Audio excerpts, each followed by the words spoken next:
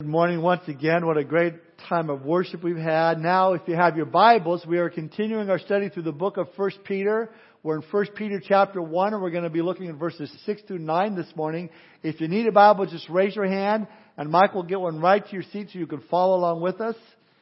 1 Peter chapter 1, verses 6 through 9.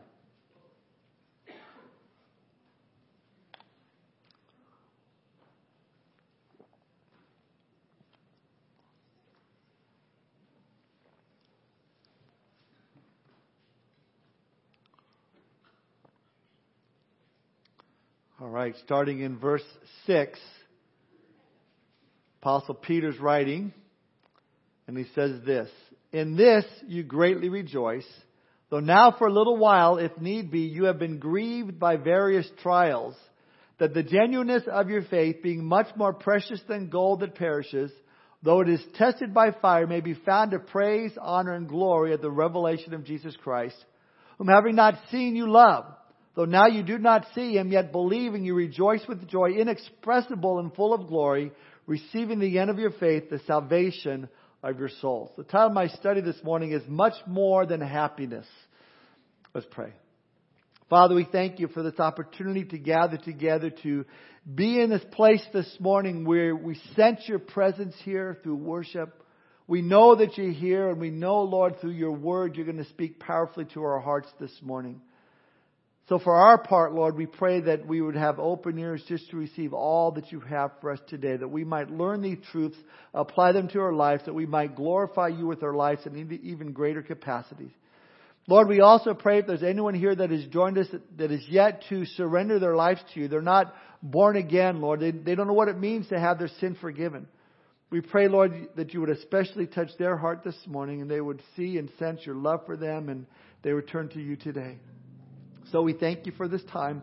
We commit it to you. In Jesus' name we pray. Amen. I got to thinking about my kids when they were young and how I would take them to McDonald's and get them Happy Meals. You know, maybe you have kids and you still do that. I don't know. You know, that marketing genius of an idea to take some nuggets and fries in this cool box, include a cheap little toy, and you've done it. You brought happiness to your children. Their advertisements have convinced children from all over the world that they have a McDonald's-shaped vacuum in their little hearts that can only be filled with a Happy Meal. Our hearts are restless till they find their rest in a Happy Meal. Problem with Happy Meals is that the happy wears off and they need a new fix. No child discovers lasting happiness in just one meal. I don't ever recall my kids ever saying to me as they got older, "Dad, I'm such a happier person today because years ago you bought me a Happy Meal." Listen, Happy Meals brings happiness only to McDonald's. Ever wonder why Ronald McDonald has a grin on his face? 20 billion Happy Meals served. That's why. Now, as we get older, we don't get any smarter. Our Happy Meals just get more expensive. If I get a new car, I'm happy. If I get that job promotion, I'm going to be happy. I won't be happy if I don't get these things. See, practically everyone is searching for happiness, but it's happiness that is based off of happenings. That type of happiness always forgets about one person, and that's God. On the other hand, Christian joy is directly related to God. Psalm 16:11 says this: "You will show me the path of life. In your presence is fullness of joy.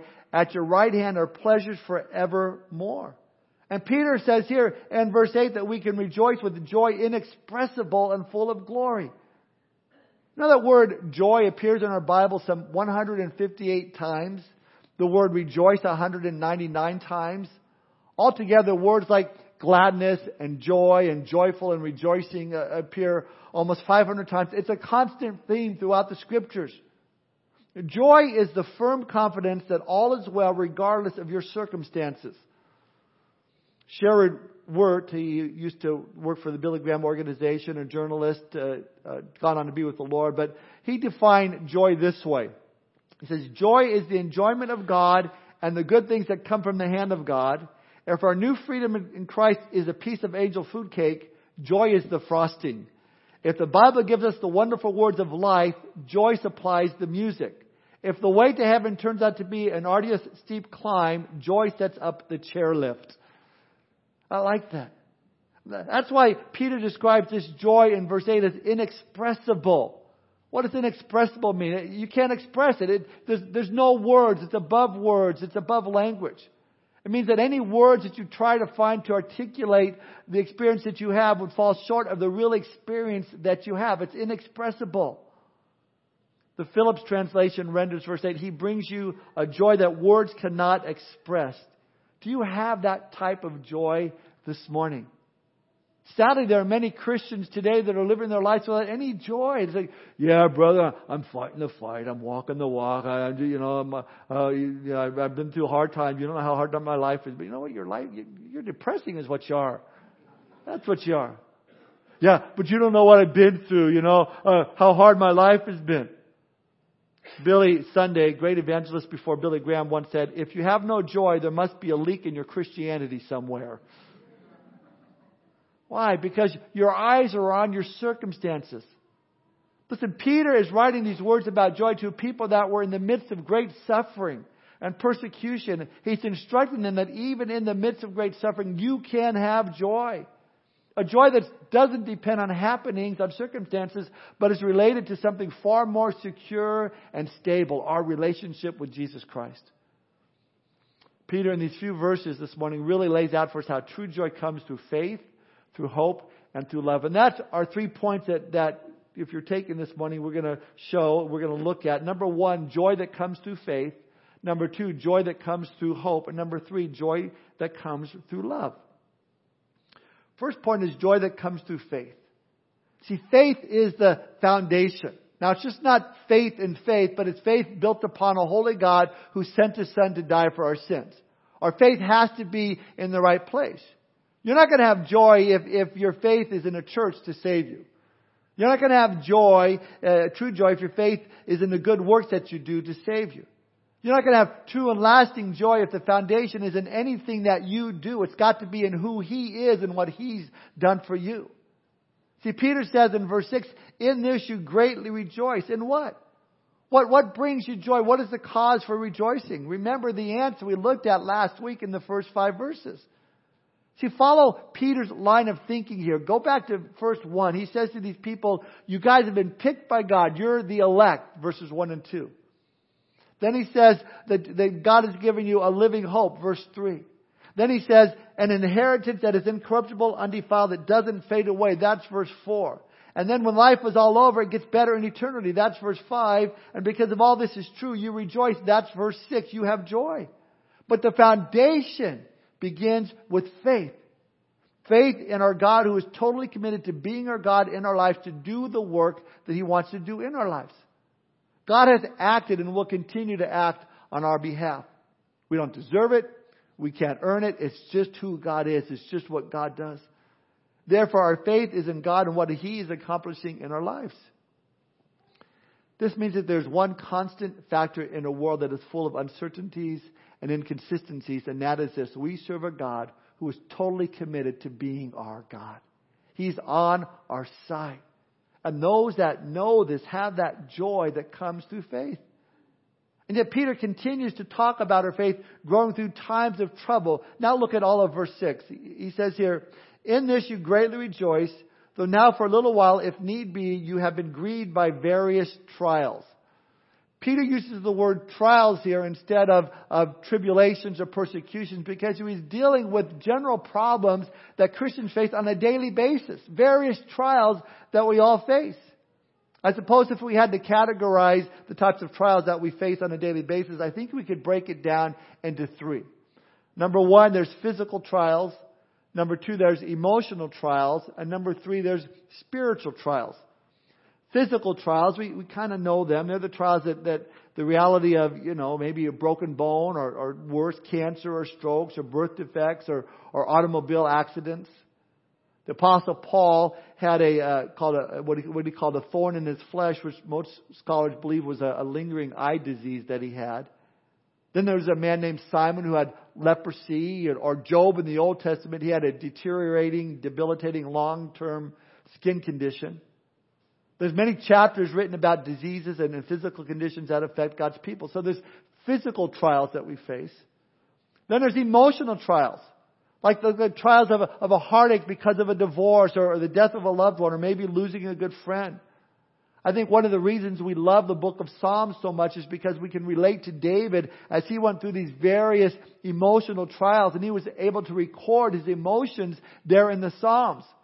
For example, Psalm chapter 6 verse 6, David cries out, I am weary with my groaning. All night I make my bed swim. I drench my couch with my tears. I mean, you can just sense the emotion. And I'm sure we've been there. Oh, Lord, as you go through this emotional trial. Then there's the spiritual trials. I don't think we think much about these types of trials. A spiritual trial is one where we struggle over sin or our own guilt. We wrestle with doubts about God or our own walks with the Lord. Spiritual trials are when we wrestle with expectations we may have of God. Spiritual expectations that are unrealistic expectations. And we feel let down when they're not realized. Now I'm sure Job, he went through all three, physical, emotional, and spiritual. And that happens. But I think of John the Baptist. I think he went through a spiritual trial there when after he was arrested and he believed Jesus. You know, he was in prison. John was in prison. He believed Jesus. He thought that Jesus was the Messiah, but Jesus wasn't making things happen as fast as John thought they should. And so John began to have some doubts. So he sent messengers to Jesus and asked him, are you really the one or should we look for somebody else? Those are spiritual doubts, trial that John was going through. And we can face those spiritual expectations that aren't met. And they're trials. So there's various trials and they can be diverse. But I want you to notice what Peter says about these trials. He says, in this you greatly rejoice, though now for a little while, if need be, you have been grieved by various trials. So sometimes there is a need for us to go through trials. I mean, that's what we're reading here. And why is that? Because the Lord wants us to grow in our faith that produces joy. Now, sometimes we need to go through trials because the Lord needs to discipline us. The psalmist writes in Psalm 119 verse 67, before I was afflicted I went astray, but now I keep your word. You know, and other times trials prepare us for spiritual growth or even to help to prevent us from sinning. Now, when we go through hard times, our difficulties, people sometimes say, well, I don't see anything good coming from this trial at all. Well, does the Bible say that we see all things work together for good to those that love God and are called according to His purpose? No, it doesn't say that. It says, and we know, we know that all things work together for good to those who love God, to those who are called according to His purpose. We may not see things working together for good this month or this year or even in our lifetime. The Bible doesn't say that we see it. The Bible says that we know it. That's what Peter's reminding the believers to whom he's writing. There is an end goal. That's what Peter says. Look at verse 7. He says that the genuineness of your faith, being much more precious than gold that perishes, though it is tested by fire, may be found to praise, honor, and glory at the revelation of Jesus Christ. Peter says, here's the end goal. In this you greatly rejoice, even though you've been grieved by various trials. Peter says, I want to tell you in the end, the genuineness of your faith that is so precious will be seen at the revelation of Jesus Christ. As I shared last time, I love that big old Peter here is using the word precious, much more precious than gold, But he says the road you take is going to be tested by fire because your faith is more valuable than any earthly substance. You see, our faith is firmly grounded and our joy is established when we realize that we have a merciful God who allows us to go through tough times, physical, emotional, and spiritual trials to produce that foundation of faith so that our faith does grow, and as our faith grows, so does our joy. That's why Peter calls our faith much more precious than gold that perishes. Perhaps you recall the story I've shared before about the rich man who was determined to take his wealth with him to heaven. Well, the Lord finally gave in to his fervent prayers, and there was one condition. He could bring only one suitcase of valuables. So the rich man decided to fill his suitcase with gold bullion. Well, the day came that God called him home, and as usual in these stories, Peter is there at the pearly gates ready to greet him. But Peter tells him he can't bring in this suitcase. Oh, but I have an agreement with God, the man explained. Well, that's unusual, said Peter. Mind if I take a look? Well, the man opened up the suitcase to reveal the shining gold bullion, and Peter was amazed. Why in the world would you bring pavement up here to heaven? Here's my point. In Peter's portfolio, faith is far more valuable than gold. Faith that is grounded in who God is and what God is doing in your life. Peter says, I know you're going through exceedingly difficult days with even tougher times ahead, but you can still choose to have joy, to rejoice, because these trials will stand to strengthen your faith. Because he says here that the genuineness of your faith is much more precious than gold that perishes, though it is tested by fire. See, Peter's going all the way back to the book of Job and Job's life, because Job actually brought this up first. Job 23:10, he said this, but he knows the way that I take. When he has tested me, I shall come forth as gold. Now we know that the ancient goldsmith would refine gold by placing it in such an intense heat that it would melt and all the impurities would rise to the surface, and they would scrape off that dross. They would scrape off the impurities. But then they would heat it back up again and do the process all over again so that more impurities would rise to the surface, and then they'd scrape that off once again. Listen, trials, they do the same thing for us as believers. They have a way of causing the impurities in our lives to be revealed. And as we go through a trial or time of testing, often what surfaces is not very pretty. Often it can be very ugly. Because as we go through this trial, then maybe some anger surfaces. Maybe there's some bitterness that surfaces. Maybe some harmful words that come out to the surface. The Lord's going, okay, that needs to be refined by the fire. And if we learn the lesson, great. If not, then it's back down in the fire we go. Back into another trial. Now, my prayer is not that I don't go through trials and times of testing, because I know the Lord is strengthening my faith when I do. But my prayer is that when I go through times of trials and testing, that I learn the lessons that I need to learn from them the first time, so that I don't have to go back and learn them all over again. See, I don't like the school of hard knocks. I like the school of first time learning it and not having to learn this again in school. It's a long name for a school, but that's what I like. I mean, think about this. When does the goldsmith know that the gold has been refined, that it's pure? When he can see his reflection there in the gold. And the same thing is true for us. The Lord knows when we are through, when He sees His reflection in us. So that when we go through times of testing, when we go through times of trials, when the words that come out of our mouths are now God's words, and the attitude of our hearts is now God's heart, and there's compassion instead of bitterness, that's when God says, that's the reflection I want to see. And this again is brought about through trials and difficulties that we face in our lives. Now, people might think, well, there's got to be an easier way. I think sometimes that's our problem. We're always looking for the easy way out, the shortcut to spiritual growth and maturity. We want the cliff notes to, or fast food spirituality. But listen, there are times when we simply have to go through the fire. There is no other way. But I like what Warren Wiersbe says. He says this concerning trials. They do not last forever. They are for a season. When God permits His children to go through the furnace, He keeps His eye on the clock and His hand on the thermostat. If we rebel, He may have to reset the clock. But if we submit, He will not permit us to suffer 1 minute too long. The important thing is that we learn the lesson He wants to teach us and that we bring glory to Him alone. Or what Isaiah says, the Lord says through Isaiah in Isaiah 43 verse 2 and 3. When you pass through the waters, I will be with you. And through the rivers, they shall not overflow you. When you walk through the fire, you shall not be burned, nor shall the flame scorch you. For I am the Lord your God, the Holy One of Israel, your Savior. In other words, the Lord allows us to go through trials not to destroy us, not to bring destruction to us, but to grow us up in faith, because He knows the joy that will come through faith. When you see the Lord's hand in your life in that trial, when you hear Him speak to your heart during that difficulty, when you see the Lord's faithfulness to know that you're going to get through it, there's joy. But it also produces hope. So that when the new trial comes along your way, you're able to look back on the previous trial and realize, listen, God took me through this last one. He's going to take me through this next one. And that brings us to our second point, the joy that comes through hope. Notice there's a great note of hope in what Peter's saying here. Look back at verse 6. Peter says, now for a little while, if need be, you have been grieved by various trials. Why a little while does he say that? Why does he say a little while?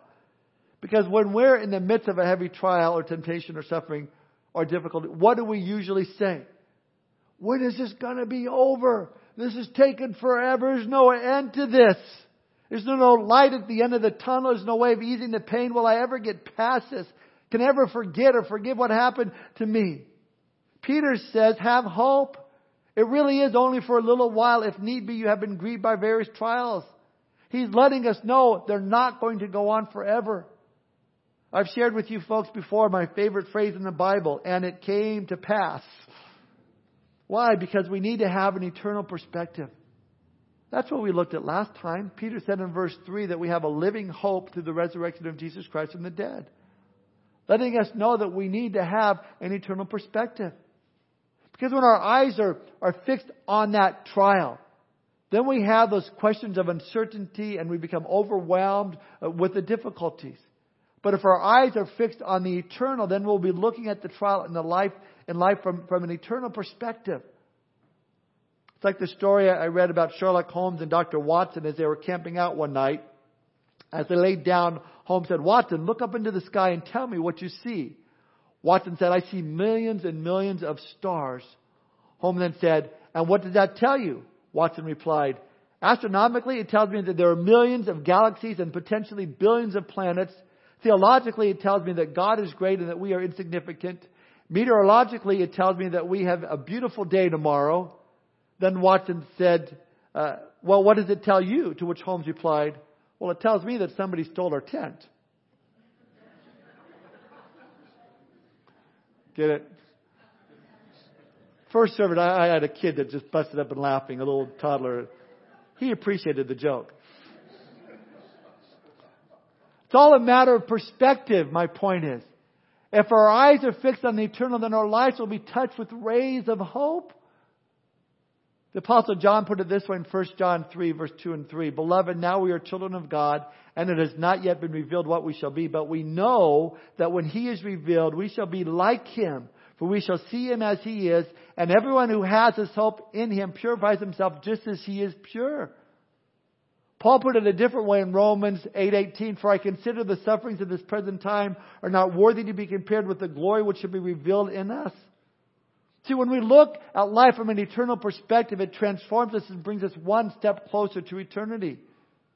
It's in this kind of hope that joy can be found. Listen, if you're placed your hope in gold and in investments and real estate holdings and 401ks, you're going to be worried a lot about it and you're not going to have joy. You'll spend most of your days worrying about and looking for ways to save your investments, to protect them. You'll be constantly watching the stock market, monitoring the news, listening to what analysts say till your head's ready to explode. But on the other hand, if you recognize that our hope is in Christ Jesus and that we're going to spend eternity with Him in heaven, then you and I can experience a joy that comes through hope that the world just doesn't understand. I read a story of how in England, after a person dies, they publish in the papers the contents of the people's wills after probate. One day, a couple was reading the newspaper. The husband came across a wealthy businessman that passed away. The man said to his wife, did you see that so-and-so passed away? No, she said. How much did he leave? He answered her, everything. Listen, one of these days we will all leave everything. Doesn't matter who you are. Doesn't matter how famous you are, how wealthy you are. We leave it all behind. As I've often said, you never see a hearse pulling a U-Haul. You leave it all. But to the Christian, we have, according to verse 4 here, an inheritance incorruptible and undefiled that does not fade away, reserved in heaven for you. In other words, I know what you're going through is rough, Peter's saying, but it's only for a season. Rejoice because you're going to heaven. Listen, that brings hope. It's like this. Let's say you go to the counter, the United Airlines counter at the airport, and the ticket agent says, your flight to Chicago, it's on time. There's been some turbulence, but we absolutely guarantee that you'll get there. Our plane is in great shape. Our pilot is fully qualified. You might experience a bump or two, but you're going to get there just fine. You say, well, hang on to my ticket as you make your way over to American Airlines. And you ask, are there any seats available for the flight to Chicago? You bet, said the agent. and we guarantee you'll have smooth ride, no bumps, no jolts, no air sicknesses, guaranteed smooth sailing all along the way. It's the landing we're not so sure about. You see, our landing gear is not working quite right, and we seem to have a problem with occasionally landing nose first. Also, the brakes haven't been serviced recently, but we guarantee your flight's going to be smooth, even if the landing is a little iffy. Now, if you choose to between a smooth flight and a crash landing, or a bumpy flight with a safe landing, no doubt you're going to go with the bumpy flight. See, there are those who say, well, I don't want trials. I don't want to go against the world system. I don't want to deal with all the church disciplines you talk about. I want smooth sailing all the time. That's foolishness. Sure, you might escape a bump or two presently, but ultimately you're headed for disaster, a fiery crash landing. On the other hand, those of us who presently deal with a bump or two along the way will make a safe landing in heaven. See, that's what Peter's emphasizing over and over again throughout his epistle, that we need to set our sights on the big picture, on heaven. Then when you look at trials from an eternal perspective, he says, if now for a little while you've been grieved by various trials, know that we're almost done. That it's almost over. We're almost home. We have this sense of completion. We have hope because we're nearing this sense of completion. I mean, think about it. When you're putting together a puzzle and you got all the pieces laid out, when you get excited when you're, man, I'm almost done, just a few more pieces. In the same way, we can certainly understand where Peter's coming from here. This hope of eternal life. Peter knew that his days were numbered. He knew that it was almost done. He was also feeling that he knew that the church was coming to an end of its days. That's why he says in verse 8, you rejoice with joy inexpressible and full of glory. Verse 9, receiving the end of your faith, the salvation of your souls. No doubt this took Peter back to remembering when he was standing there as Jesus rose up into heaven. And the angels come back, are standing there, and they say to them in Acts 1:11, men of Galilee, why do you stand gazing up into heaven? The same Jesus who was taken up from you into heaven will so come in like manner as you saw him go into heaven. Or Paul put it this way in 1 Thessalonians 2:19, for what is our hope, our joy, our crown of rejoicing? Is it not even you in the presence of the Lord Jesus Christ at his coming? Our hope, our joy, our crown, our rejoicing is to be in the presence of our Lord Jesus Christ at his coming. So in the midst of the trials and the sufferings, we can have joy and hope because we know the Lord is coming soon. Hope in the salvation of your souls. Again, Warren Wiersbe writes, man's hopes are dead hopes. Like cut flowers, they bloom a while and then fade and die. The Christian's hope is fresh and fruitful because it is a living hope, purchased by the living Christ and promised in the living Word. I like that. The joy that comes from hope. This brings us to our final point, the joy that comes through love. Again, look at verses 8 and 9. He says, whom having not seen you love, though now you do not see him, yet believing you rejoice with joy inexpressible and full of glory, receiving the end of your faith, the salvation of your souls. I mean, what great words of faith, hope, and love, all within those two verses. Love, verse 8, whom having seen you love, not seen you love. Faith, though now you do not see him, yet believing. Hope, receiving the end of your faith, the salvation of your souls. Oswald Chambers puts it this way. Faith for my deliverance is not faith in God. Faith means whether I am visibly delivered or not, I will stick to my belief that God is love. There are some things only learned in a fiery furnace. Understand, Peter loved the Lord Jesus Christ, and the Lord Jesus loved Peter. And there is an inexpressible and glorious joy that comes from our love for Jesus and from knowing that Jesus loves us. And you can just see Peter's love for Christ and his commitment to him not only found in his words in his epistle, but in his life. Think about there in the Garden of Gethsemane. Yeah, we give Peter a bum rap because, he fell asleep. But no, he was the first one to get up and draw his sword and try to defend the Lord that he loves. I mean, that's love, that's commitment, that's enthusiasm. Peter loved the Lord Jesus. But then after Peter blew it and he's convinced himself that he's good for nothing, he goes back to his old life, back to fishing. But then the Lord suddenly comes back and meets him. And the Lord makes Peter breakfast and says to him, Peter, hey, do you love me? And Peter says, oh, Lord, you know all things. Yes, I love you. And even tradition tells us that Peter was crucified upside down because he felt he was not worthy to be put to death the same way in which his Lord was. That's love. And so too, Peter says to us, listen, you too have the same love, only special in your own way. Verse 8, again, speaking of our love for Jesus, he says, whom having not seen, you love. Actually, the original Greek language here is much stronger. It's of whom having never had a glimpse, you love. Now think about who Peter's writing to here. Peter's not writing to the apostles who had been personally with Jesus, followers. He's writing to scattered believers throughout Asia Minor. They'd never seen Jesus with their own eyes. They've never heard His voice. They've never looked into His eyes when He spoke, never ate with Him, never walked with Him. In fact, they were not personal followers of Jesus at all, merely converts of those who had been personal followers. Yet these were the same ones that Jesus prayed for there in John 17 when He prayed, Father, I pray not for these alone, but for all of those who will believe Me through their word. That's who Jesus is speaking of and who Peter's writing to and to us some 2,000 years later. Speaking of Jesus, he says, of us whom having not seen, you love. Now, there are many people who fall in love at first sight. The first time they see each other, oh, we're in love. We fell in love at first sight. It's been said that love at first sight is nothing special. It's when people have been looking at each other for years that it becomes a miracle. Now, Lisa, my wife, and I, we've been looking at each other for over 40 years, and I have to say she looks more beautiful as the years go by.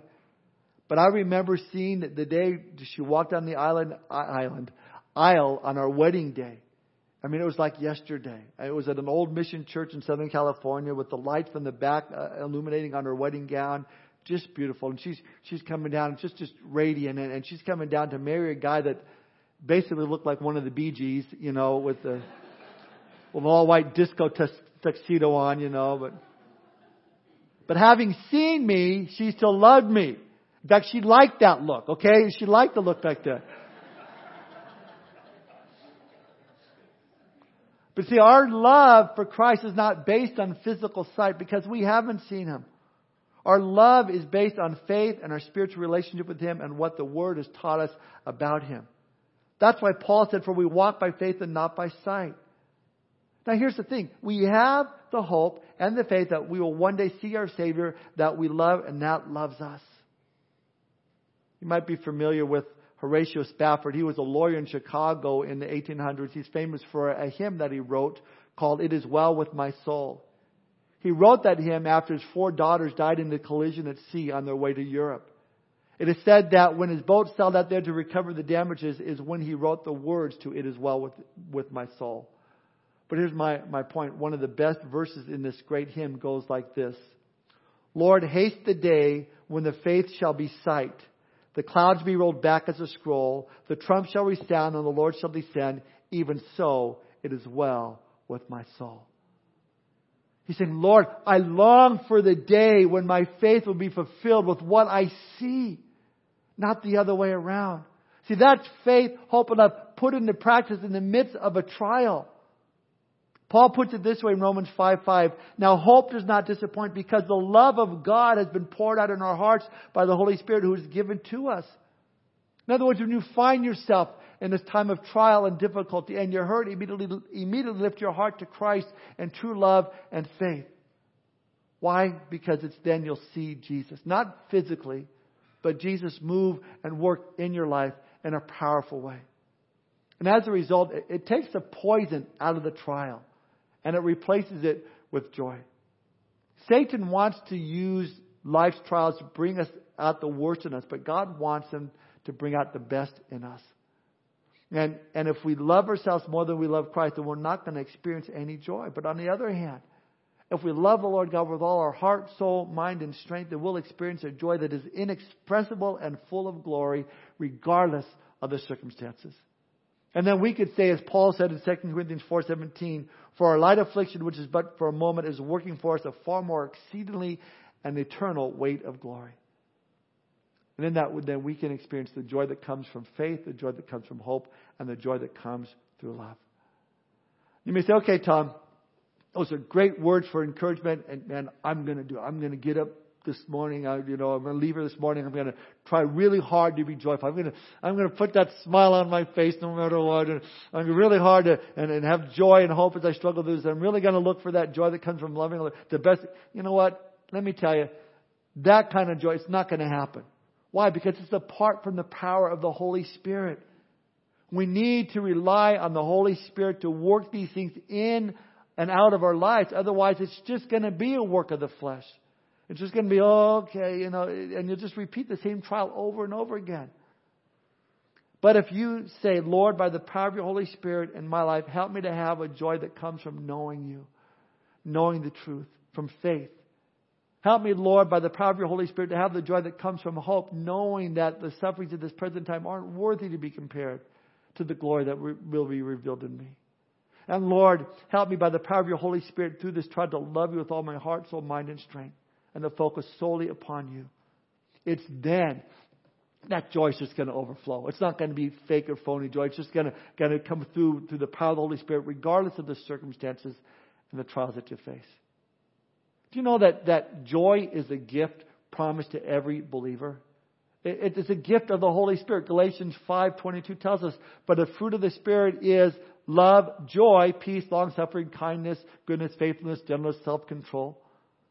Joy is that fruit of God's Spirit that produces within you from the moment you receive the gospel. And it continues to increase the closer you walk with the Lord.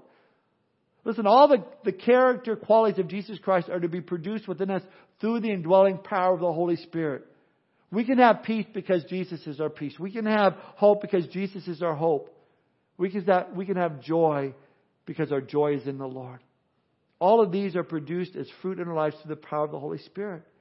The Spirit exhibits love, joy, and peace of our Lord Jesus Christ from within us as we walk on the Spirit. Again, I can't do these things by myself. I have no power. But the power of the Holy Spirit, the one that gives me the power to love, He gives me the power to hope. He gives me faith I need to get through the toughest trials in my life. And He gives us that joy. Again, it's inexpressible and full of glory. Now, if we believe that, and if we live that way, then we're going to make a difference to the people in the lives around us. People don't like hanging around people who are joyless people. If you're a person who grumbles and complains and griping all the time, do you really think people are going to hang out with you? Oh yeah, man, he's really fun to be around. I just want to be like he is, miserable all the time. No way. But somebody, when they see a genuine, real person experiencing in Christ a joy based upon your love and faith and hope, and they see you going through a heavy trial and you still have this joy, then there's something different about you. I want what you have. Like the old saying goes, you catch more flies with a spoonful of honey than a jar full of vinegar. I don't know why you want to catch flies in the first place, but that's what the saying goes. But you get the point. It's our great privilege, if not our great duty, to show and to radiate real joy of heart, real gladness of heart that comes from faith, hope, and love. Not a happy meal, but a supersized portion of joy. Let's pray. Father, we thank you for this time this morning. Lord, we thank you the joy that you give to every believer as we focus our hearts on you. As we placed our faith in you, our hope in you. Lord, as we love you from day to day, hour by hour, minute by minute. Lord, we know that you'll see us through any difficulty, no matter how great, how hard, how difficult, you are there to see us through.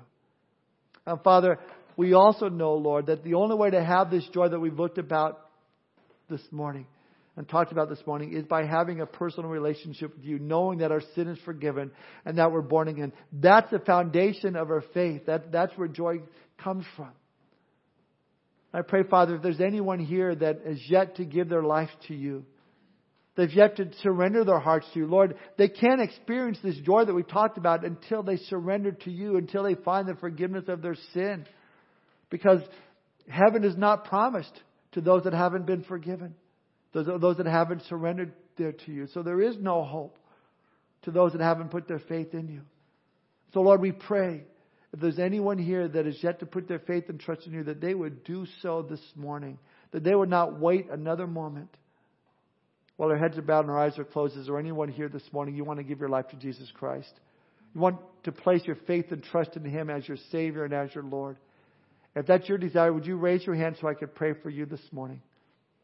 Just to raise your hand is just a prayer to dedicate your life to the Lord, to surrender your heart to the Lord. If you've never done that before, raise your hand if you want to.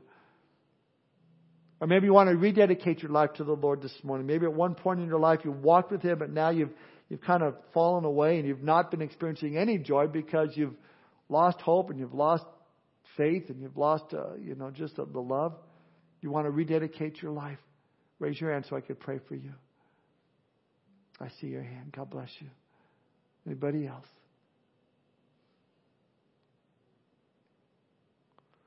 Lord, we thank you for, again, the work that you're doing in our hearts. Help us again by the power of your Spirit to walk in that joy that you've given us, that love and that hope and that faith. In Jesus' name we pray. Amen.